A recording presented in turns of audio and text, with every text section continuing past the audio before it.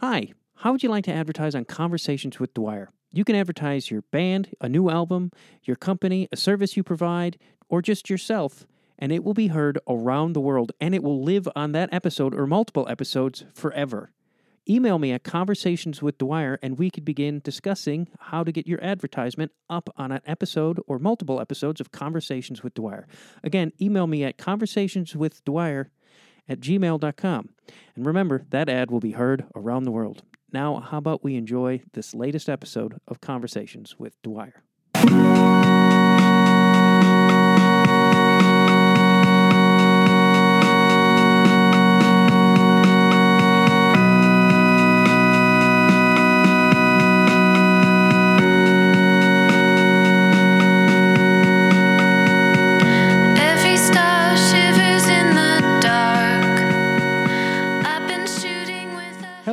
Welcome to Conversations with Dwyer. I'm Matt Dwyer. This is a music podcast, and today my guest is Leah O'Neill, and that song that played us in is from her album Acquainted with Night, and the song is Every Star Shivers in the Night.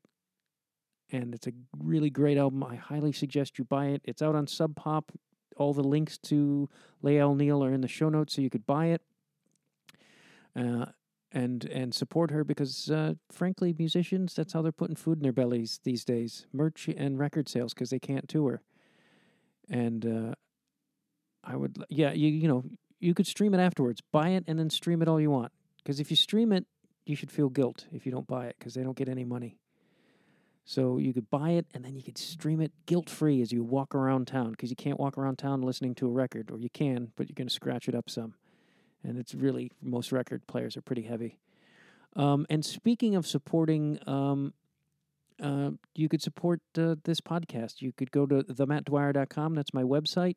You could become a Patreon subscriber. And instead of listening to this conversation with Leah O'Neill and myself, you could watch us talk. You could look at her splendid face and my beyond average face. And most of my episodes I record so you can see the video. The video is often unedited, so you get like the raw, full content.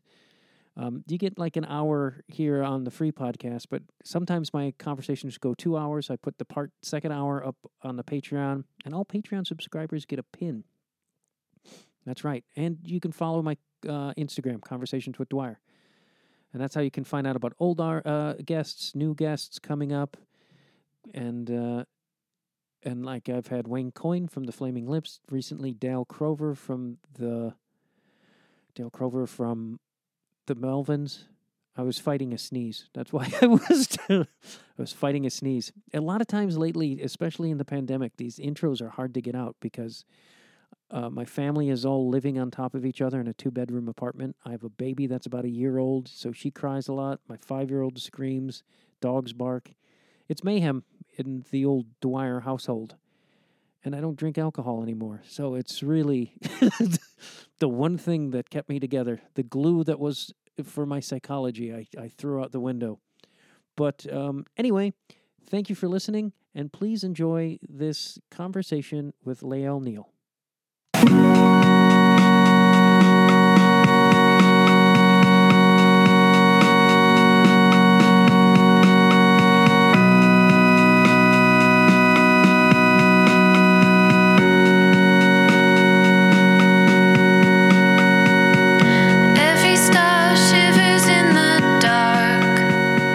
Are you in the house that you grew up in? Actually, I am living in a house that my brother built, which is a half a mile down the gravel road from my parents' house. So it's still on the same 600-acre farm, but it's like you can just barely see each house from the other. Wow, what was that? What was that like growing up? And was that? I mean, I guess you're used to it when you're a kid. Living out here in the middle of nowhere. Yeah. I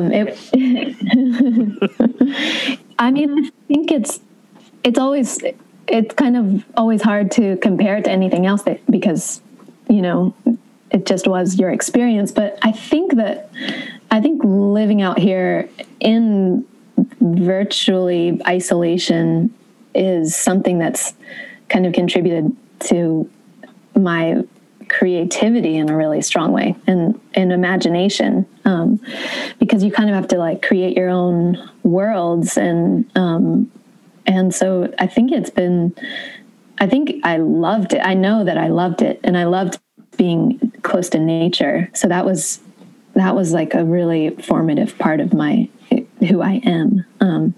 So being back is interesting after having lived in Los Angeles and having the stimulation and the constant like bombardment of culture and people and different ideas and thoughts. And so I've definitely felt like there's a little bit of a void in my life now that I've seen the other side, you know?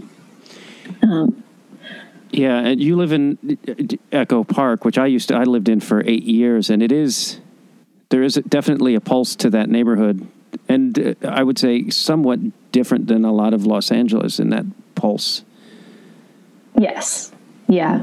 I know. I mean, I say that it was like different voices and diverse and everything, but it is, I guess, kind of homogenous in that little bubble of Echo Park and Silver Lake. So I don't really know what I'm talking about. But yeah, I loved it there, though. It felt like a little artist haven, you know, and the community feeling is really strong in that area. Yeah, I remember like I'd walk down to Sunset and suddenly you would feel like you're just in something thriving, and, you know, I would just meet random people and you would have these great conversations and then become friends and then become parts of these little worlds and circles, and it was magical. Yeah, exactly. Where were you in Echo Park? I lived in Angelina Heights in near all those nice homes, but I lived in like one of those small bungalows that I ended up leaving because it became infested. Oh no! With a variety of things. It wasn't just one thing. It was a variety of bed bugs and who knows what. Oh God! Because you're in a bungalow as well, or you were? Do you still keep your place there? No, I don't. That was kind of an interim place anyway. I was just subletting it, but it was actually kind of attached to another big house, and it was up perched on the hill north of Sunset. So it was kind of down past, it was down Echo Park Avenue, kind of to where you get to the crazy switchback. And so it felt like it was really removed from everything in a way. But I was just subletting that place, and it was really magical for about a year, and then moved on from that and signed a lease for the first time in my life. And then within 3 months, the pandemic hit, and I broke the lease and skipped out of town. It was so crazy.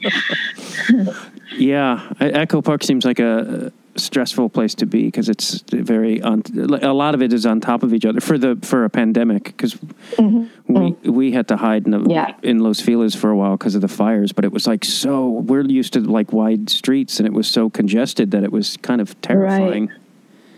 Right. Yeah. Yeah. But to go back to Virginia, and I was just curious, like what sort of stimulation you had, like music and otherwise, because in a rural area, like I don't know what era it was, like if you had I grew up without internet, so I always think that you might have, but what was that like? Yeah, I grew up without internet too, and definitely it was much slower to arrive. Well, I mean, I don't even have internet at my house now, so it's still not out here. I have to come to I'm actually in my old, it's kind of feels so weird. I'm in my old childhood bedroom in my parents' house to do the interview because I don't have internet out there.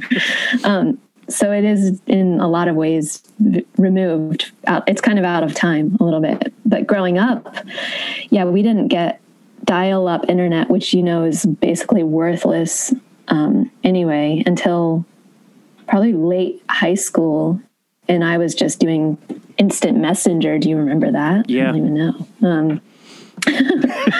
And I didn't get an email until I went to college. So without the internet, I mean, that's really trippy to think about life before the internet. And I remember it very fondly. So I don't know. but it was, you're kind of given the people that you're given the friends that are there. You don't really have a choice. They're just like your classmates, that's kind of all you have. And then my parents to get back to your actual question, my parents were really into music, and my dad was following around the Grateful Dead for a period of time. And so they were going to festivals a lot and taking us to not only kind of jam music festivals, but also bluegrass festivals and kind of the more traditional music from this area. So my brother and I were exposed to music from our whole lives, and my parents just loved it. They always had records on, and it was a really big part of our life, but not, not really coming from being musical themselves. They just were lovers of it. Did you did that, like going to Dead shows and stuff, did that spark your interest in music, you think?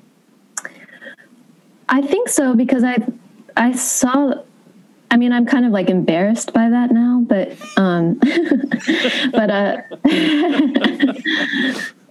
but I did, but I think that from that experience of the community that surrounds the Grateful Dead or any of those kind of festival scenes, it's so powerful, the positive feeling of people coming together in that way, and the just the power of music itself to kind of magnetize all these people to one place and create these little kind of community experiences for a long weekend or whatever. So I think that I was hugely impacted by that. And I think that though I don't play music that's like that at all, at those moments I saw the power of music, and I was kind of like magicked by it.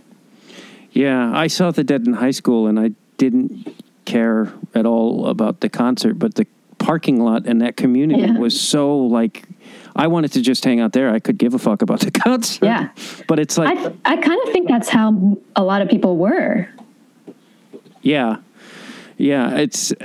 And there's not, maybe Fish shows, I don't know, but there's not a lot of things like that these days where it's like, there's also a community that comes along with, or like that thriving of a community. Right. Yeah. I know. I can't think of anything. Well, certainly not now, but but yeah, it's just kind of unfortunate that the music is what it is. I'm very conflicted. I've been surprised by when I interview musicians who, like Tim Presley is a big Deadhead, but also like a punk guy, and I was just like, it's always surprising. Well, I love the Grateful Dead. I actually do. So I know it is surprising because it is kind of counter to everything that I do. And yeah, it's surprising that Tim likes it too, but it also kind of makes sense. I think it's because it was a scene, and it was such a huge cultural movement that the music is inextricable from it. And so the feeling that music kind of creates and the ethic behind it is really powerful. And I actually think there's a lot of poetry in their lyrics because of, they had a Robert Hunter who he wrote most of the lyrics for their songs, was actually a poet, and he would write poems and then hand them over to Jerry Garcia, and then they would create the music for it. So it was unique, and there are cool aspects. But yeah, when I hear them on the radio now, because we have like a Dead show in the morning, it's like, what is this? It's just warbled, like, I don't even know, but it's also really nostalgic for me because I grew up listening to it. So I also can't extricate the two I can't be too cold about it. It's like a nostalgic feeling. Yeah. So I don't know if that's other musicians' experience too. Yeah, as you were saying that, I was thinking about it because I wanted to be into the Dead in high school because I was just looking for community, and it seemed to be. And I think that's, I think we're all searching to find our place, and especially if you're like a music fan and that seemed like a place I could have fit into. I didn't. Yeah. Where are you from? I'm originally from Chicago.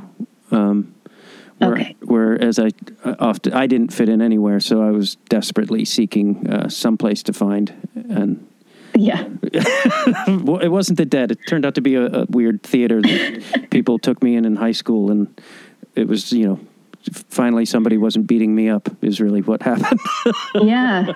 Well, theater is another really strong community feeling, and it goes beyond what the actual art is. It's like, yeah, this was very much like an island of misfit toys, where it's like, I finally met other people who were just weird and but they were unashamed to be their weird selves, where I was still in fear of just being like, I like this thing. And so it was, I actually grew up in the suburbs, so I had to travel 30 miles to find it. And then I just never went to high school again. Amazing. Did you find yourself seeking community in this small world that you were living in and not being able to find it?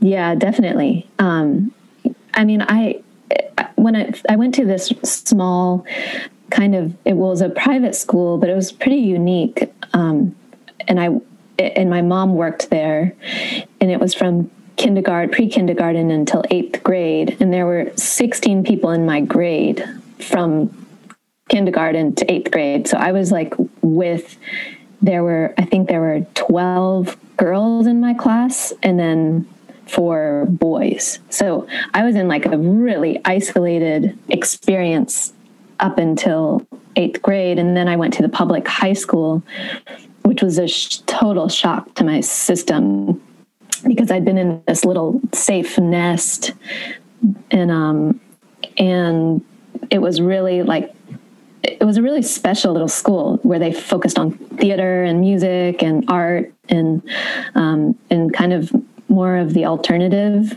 schooling type stuff. And then going to the public high school was like entering prison. It was terrible.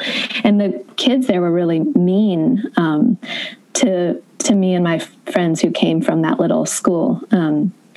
And so I found my little group of friends in there, but I did not feel like I fit in at all. And I think that was another place of having to kind of just depend on my own to be self-reliant, basically, and find my own way to entertain myself. And I never really wanted to go to parties, and I felt like a lot of I should want to go out. Why don't I want to have friends? But so I think that was a really big part of my whole growing up. And then that shifted when I went to college and onward. Did you discover sort of a freedom at college, or a whole new? Because for me, once I broke from high school, it was like, oh, okay, it's going to be okay. Yeah. You would think that they'd find some better way some better kind of high school. Why is it? I think so many people have that experience there. I don't know. It's the age, and then also seems to be the system too, it's just that they're not very conducive to healthy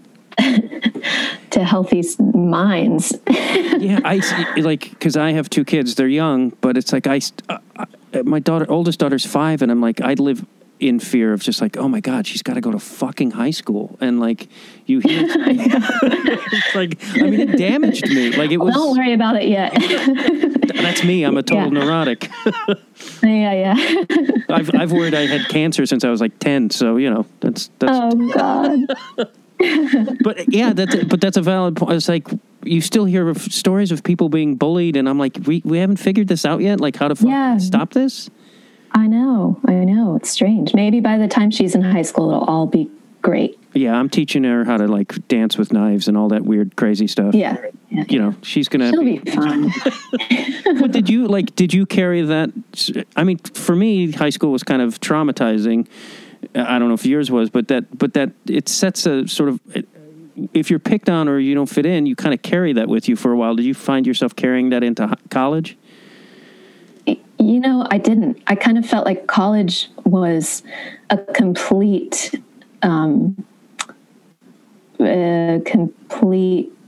could create myself entirely new. And that was like the revelation of college, was that you aren't associated to anyone or anything, and you can kind of start blank canvas, because you're meeting. I didn't know anybody there, and it was a small college. It was about 2,000 people, and so I met people really easily, and I just kind of had to.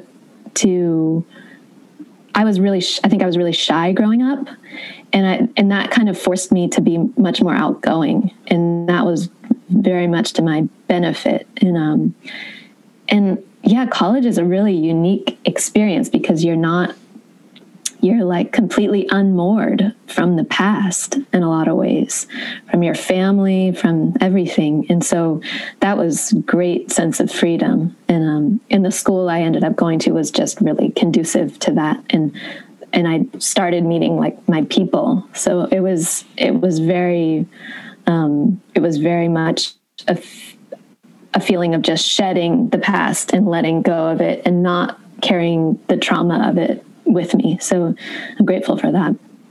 Is college when you started exploring music, or was it before that? Well, I'd been exploring it in high school, and I think that was actually I think that was the gift of feeling like an outsider and of feeling isolated, was that I was connecting with someone like Joni Mitchell or Bob Dylan or Neil Young, and I was really feeling it for, which is kind of, I mean, I found Joni Mitchell when I was 13 or 14, and I felt it, which is strange because, she was 30 something probably when she was writing most of it. And I just was like, oh my God, somebody gets me, and I get them, and I want to, and my voice kind of,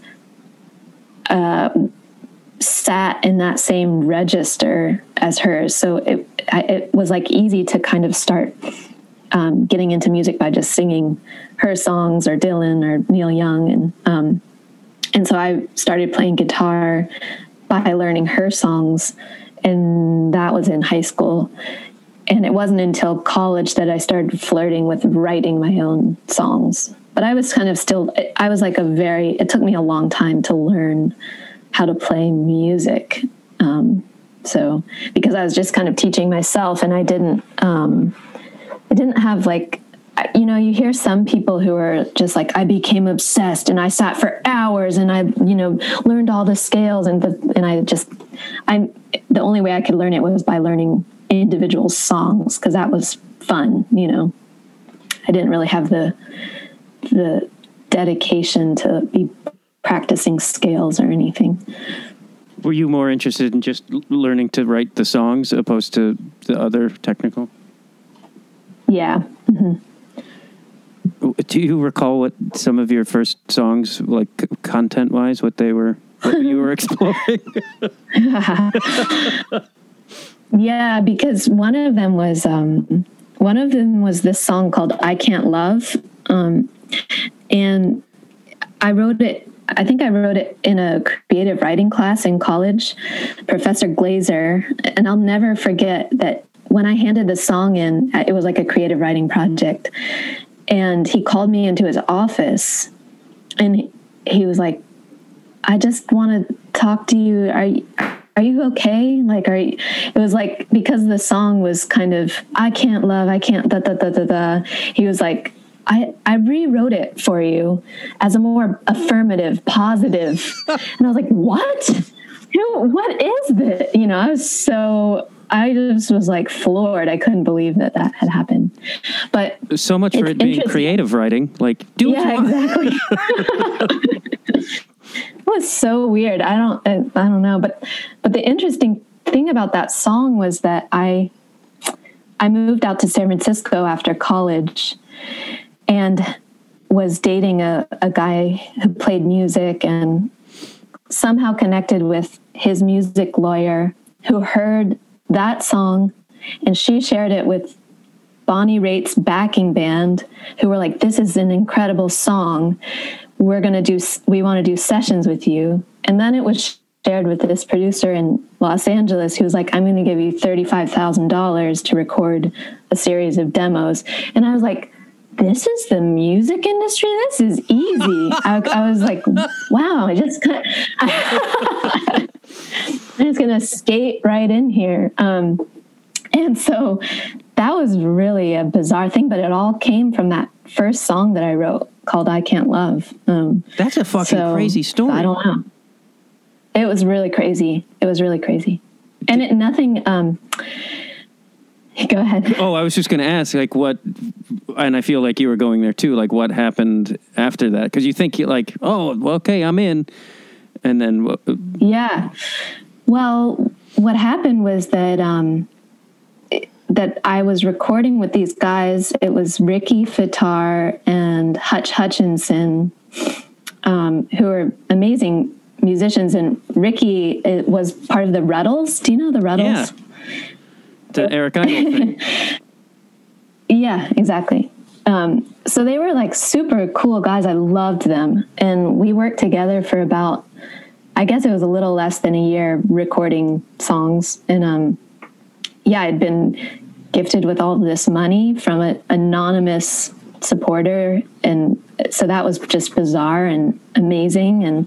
And as the year went on, I just kept going in there and being like, this isn't what I want to sound like at all. And I was starting to get like really upset and like torn, because they were like, well, once this is out, then we could see, maybe we can get us on tour with Norah Jones and blah, blah, blah. And I was like, I like Norah Jones and everything, but is that the direction I want to go? You know, is this what I want to sound like? And is this the first step I want to take in the world? And so I like totally trashed all the recordings and bailed and moved to Los Angeles.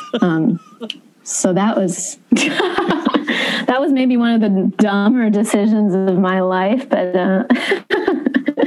how old were you when that started happening? 21 or 22. That's, I mean, I can only compare it to when I was 21, which was not very clever and smart in the world. But like, to have the foresight though of like, because if that would have happened to me at 21, I would have been like, yeah, let's go. For you to have the foresight to like, or insight to be like, I don't want to sound like this. I mean, that's impressive to me.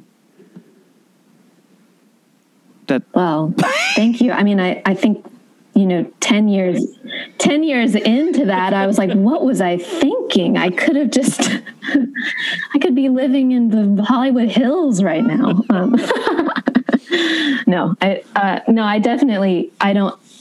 That is, looking back, I'm actually surprised at my gut, at me following my gut on that. And I'm really grateful, because I knew it. I definitely know it was not right. And it's taken so much longer, but it's come from such a more authentic place. And that's all that really matters to me. So I definitely, sometimes I really just even forget about it all, and then I'll have a conversation. I mean, I really haven't told this story to many people at all. So, but yeah, it feels like it's like ancient history and, onward and forward, Yeah. I mean, money is always a great concept, but it's like, that doesn't, and it doesn't mean you're going to be happy or content with what, who knows what that could have led to. And right. It could have led to sorrow and misery. Yeah, exactly. Well, if you're not happy with what you're making, what's the point, So.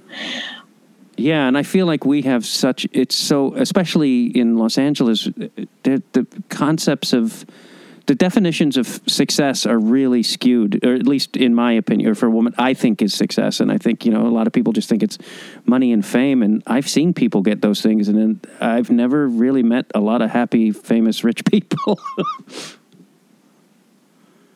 Yeah. I mean, there definitely are some, but they're not like, they don't go necessarily hand in hand, So I knew that, I did know early on that wasn't what was important about all of it to me. So, so it was kind of ended up being an easy decision to make. And also it was all like, it wasn't, I'm getting handed $1 million, it was like still kind of in the ether whether anything was going to happen, but it was like this momentum just started building and I didn't even have to do anything. So that was pretty magical. And again, these guys who I was playing with, I'm just so blown away that they were supportive and really seemed to care about the music and taught me a lot. And so I'm really grateful for the experience. So, and it's always helpful when something strengthens your kind of commitment. And that really strengthened my commitment to music and the direction that I wanted to go. What made you choose Los Angeles? Because you kind of, I feel like I've read a lot about you in Los Angeles, and I feel like we had sort of same experiences where I was hesitant to move here or not sure what I was going to get into, and then ended up finding it a very inspiring and beautiful place. Yeah. I had no really positive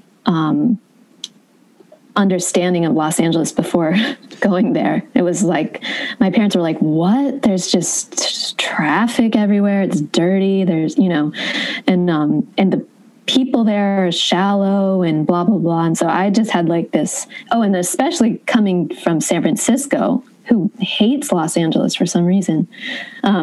I mean, that, I guess I can't say that, but that was the feeling among the people I was around in San Francisco. Like, why would you go to Los Angeles? And then when I got down there, I moved in with my friend who was living in Altadena, which I think is close. Yeah, that's very close. Yeah. And that was a magical nature paradise. She was like living up in the mountain. And so I was kind of like on retreat there, and I would drop down into Silver Lake occasionally. And then I got a job at Nature Well. Remember Nature Well? Where is that? Was that on Sunset? Near Intelligentsia, kind of. It was like in Sunset, which was kind of the hub. And that was 8 years ago or something. And then from there, I was just meeting people every single day who were great. And I was like, this is paradise. Everyone's so friendly, and there's great music every single night. And I don't know. I completely fell in love with it immediately. And definitely still miss it and wonder if I'll make it back there. I don't know. Yeah. Do you think about like when the pandemic's over, where you will go, or like that's Yeah. I mean, I think that just in terms of having a home base, it really makes sense now in this little house, because it's so cheap to live there, and there's like a storage shed for things, and I think my hope is for the next couple of years or whatever is to be touring and moving around when things open up. So I kind of think I would like to come back to Los Angeles for kind of stints of time, but I don't know about moving back there right now. But it's nice. I feel really free. Anything could happen, If someone was like, I have this amazing place in Los Angeles, I would probably just move back there. So I'm open. Yeah. It's funny that I've lived in a few cities that I've never lived in a city that has so many preconceived notions about it. It's like people hate it without ever have been here, or they'll come here for a day or two and they'll hate it. And I'm like, you can't experience Los Angeles in 2 days. And then people say it has no culture, and it's like it's filled with culture, like great painters, literature, like it's crazy to me. I know. I feel like it's a nice. It's like the. It separates. It like is an automatic kind of. Well, then just move along. It's fine. There's plenty of us here. You know. I don't. I mean, I don't really feel the need to like convince someone that they should like Los Angeles, because there's plenty. I feel like if you like it, you're just resonant with it and it makes sense, and the rest of the people can leave. Yeah, keep our rent down, motherfuckers. Yeah, exactly. And did your new album do you feel like that was very inspired by LA? Because I remember you reading that you were like recording and you could see with that crossover. What is that near the Forest Lawn? Yeah, which is like such a distinct LA visual. I know. The city was a huge part of the songwriting process, and kind of it's definitely the backdrop of the album, and largely it does all kind of revolve around that one view of the cross, because it's kind of magic how it works. You can be kind of anywhere in the area, north, south, east, west, and see it. And so I was kind of like always in the orbit of that central place. And I don't know, it felt like hopeful. And I'm not religious at all. And I don't have any like kind of association with the cross, but it was like this beaming, white, glowing beacon that shone during the night and during the day. And so it was a really powerful kind of central place for the songs to kind of revolve around. And I would kind of zoom out and see my little tiny self kind of going along the freeway around the thing. And it's like, and it's so bizarre. I'm living in like I don't know. It was a weird kind of, meta experience. I don't know if it's meta, but it was like I could zoom outside of myself and see myself moving around and having these experiences, and that's kind of how I see the album, is by zooming out and what does it look like, what does it feel like, and it feels like that little bubble I was living in. And you made a lot of, or were they distinct choices to sort of choose older technology, I guess, because I found that interesting, because you were like splicing the tapes together, and I'm really fascinated. I wasn't necessarily splicing the tapes together, but it did kind of get to that point of like the rewind button would stop, and then we had to take the tape out and rewind it on a boombox and then put it back in, and then so it was like this really, I really made life hard for myself and Guy, who produced it, by being so kind of stubbornly attached to these old machines. But luckily he was on board and kind of totally aligned with that same feelings that I had, that it was worth it to use these machines. And I think there's like some aspect of it that is human, and it conveys something human through the recordings. And I think it's because I can understand how someone makes a tape machine.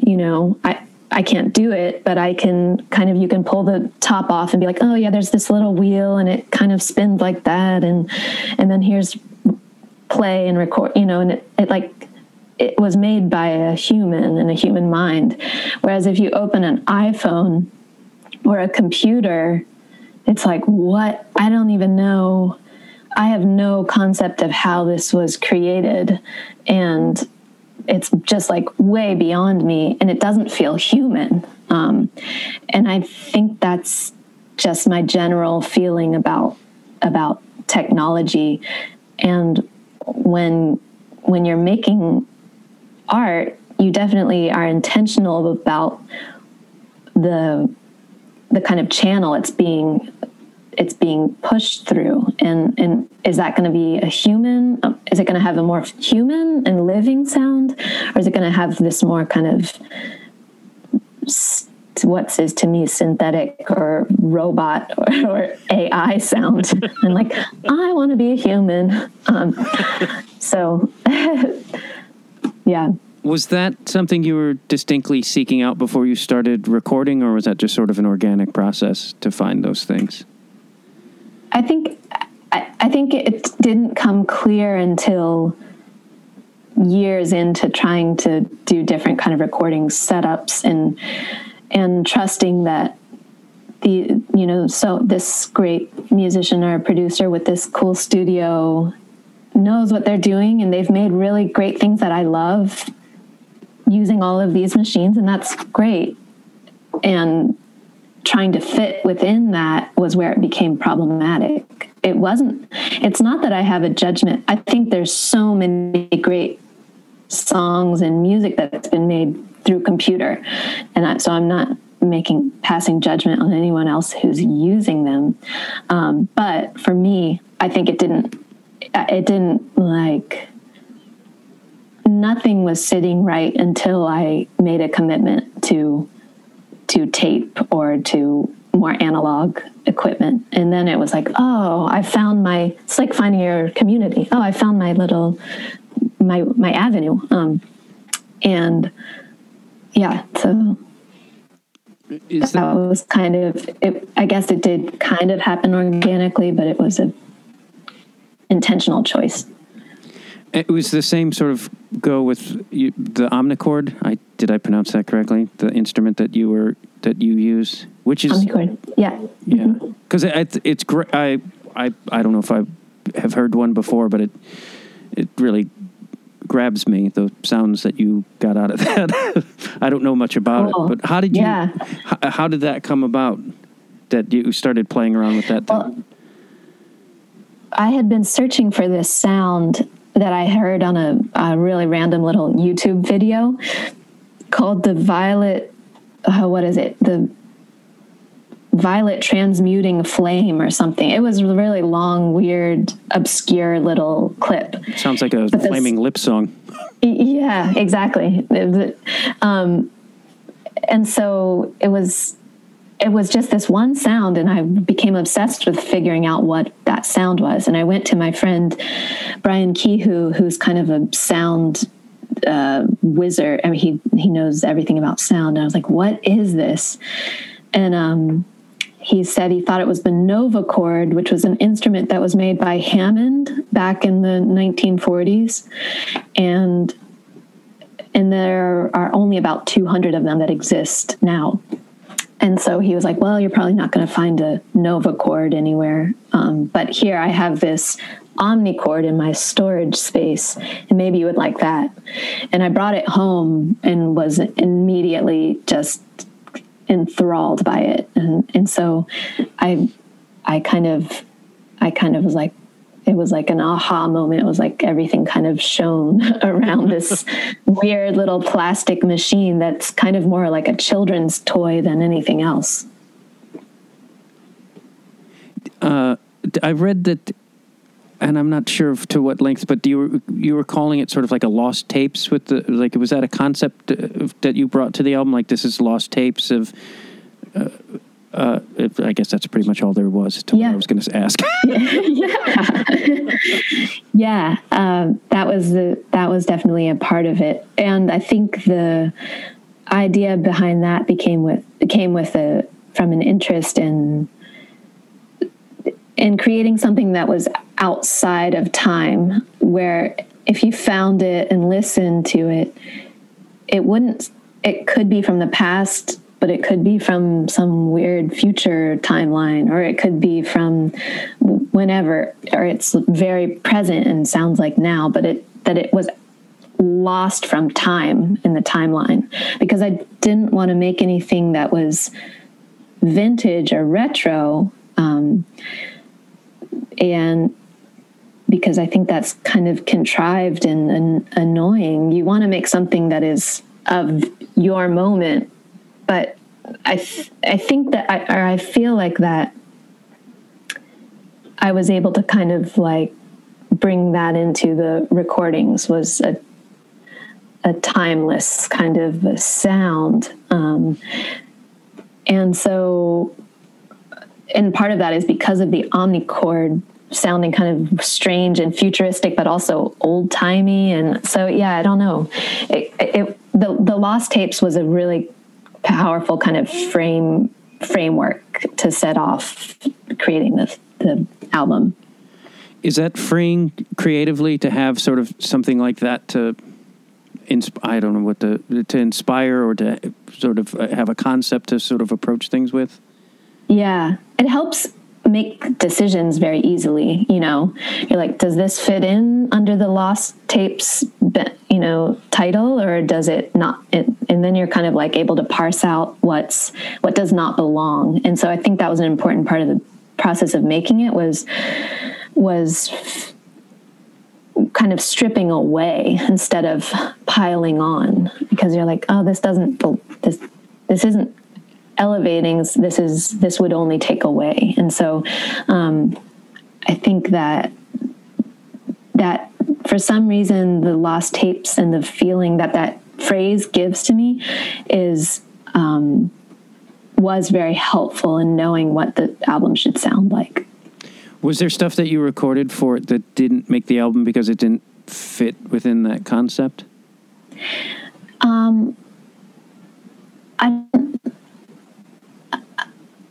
There were a lot of things that were recorded that don't fit the album, but I think they fit the concept a little. They were more, I recorded a bunch of kind of old Appalachian or spiritual gospel songs on it.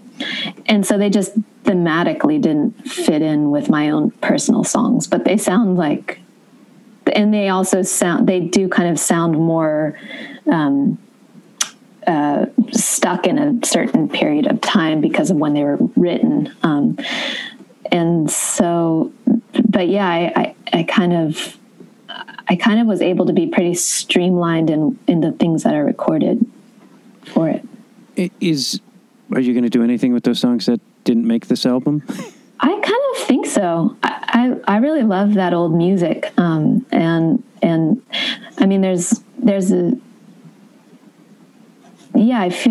feel like that those things, the gift of those old folk traditional songs is that they kind of just last the test of time. So why not add another version of...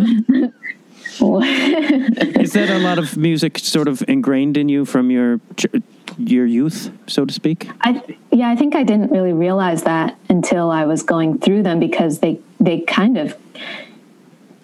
suit my voice better than any other songs that I could cover. I think it's like the Appalachian in me comes through more.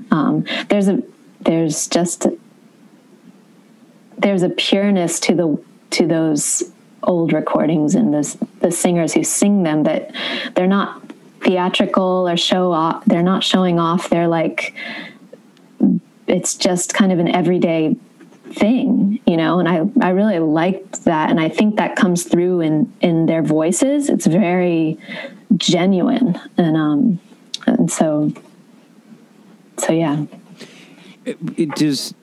Are you going to sort of, I would assume you're going to work on another album, or maybe you already are. Is there any things from the approach that you took to this record that you're going to bring to the next, or are you going to seek something other? I don't know. Yeah. I think that, yeah, I kind of found the fundamental philosophy behind the way I want to record. And, but that doesn't mean that it's going to be as extremely limited as this album is. I think it's funny because being out in the country for this past year, in the quiet of it, is making me want to play really loud music. So it's like, I think that we're always kind of finding the counterbalance to where we are. And in Los Angeles, it was like, just free me from the sound, you know? And so, and not really wanting to, kind of wanting to contribute a reprieve from the noise. And now I think it's like so quiet out here. I kind of want to make some noise. But I think I'll still use, or I know I'll still use a tape machine and, but maybe an 8-track to have some more instrumentation on it. But definitely I feel like I came to the fundamentals of who I am as a musician and artist for now. I don't see changing that. Does that discovery make you view your first album differently, or does that not enter into it at all? You mean as far as just like the approach you took to your first album? Do you like listen to that? I don't know if you go back and listen to it, but you only listen to your own 2 albums, right? You don't listen to anything else? Yeah, I just over and over, just one or the other. I mean, because sometimes you go back and you look at your work and you go, oh, I wish I would have discovered this or that. And I just wonder how you view that album now with what you have learned. Well, it's funny. I think that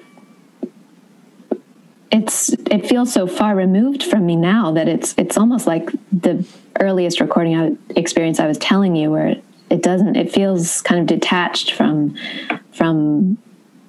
the kind of place that I've reached now. But I stand behind that record because I was working with, it was my boyfriend at the time, and he taught me more than anybody else about commitment to a vision and seeing it through, and kind of discipline and powerful, kind of just a powerful and very specific vision of what you were going to create. And he had that. And I think that was why I was so drawn to him, because he just knew, and so we made that album together, but he definitely produced it because he had this strong vision, and I totally support him. And I think he's really an incredible musician and everything. So it was right for me at that time because he taught me how to create that vision for how you want something to sound. And so it was just that I had latched onto his vision instead of creating my own. And so that was the lesson from that album.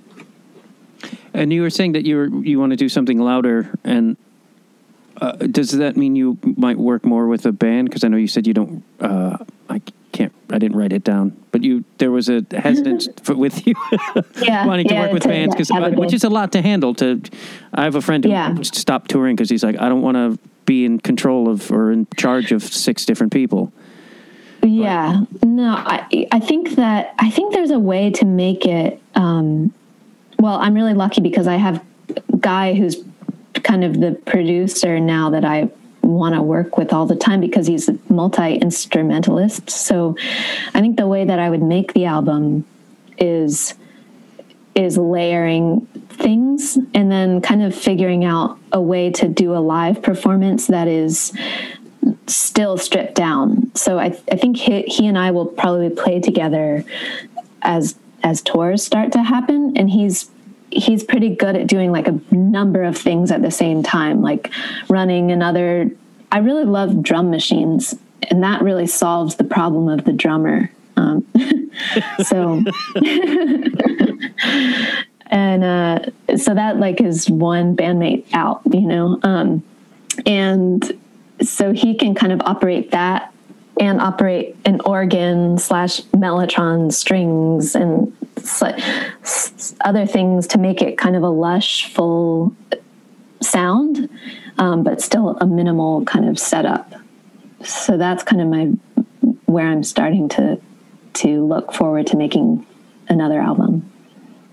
Awesome. Well, congratulations. I know the album was, though this won't be released like today, but it was, your album was released yesterday, and it's great. Thank you. When I first heard some of the songs from it, when Sub Pop sent it to me, I was like, I want to talk to this person, because that's great. It just struck a chord in me, and I love this sound and the feel of it. So congratulations for me liking it. that's what that sounded like I was saying. But I mean, just congratulations on what I think is a great album, and I hope you have great success. Thank you, Matt. Thanks for taking the time to talk to me. Every star shivers in the dark. I've been shooting with a heavy, heavy heart. Thank you very much for listening to Conversations with The Wire. Please become a Patreon subscriber.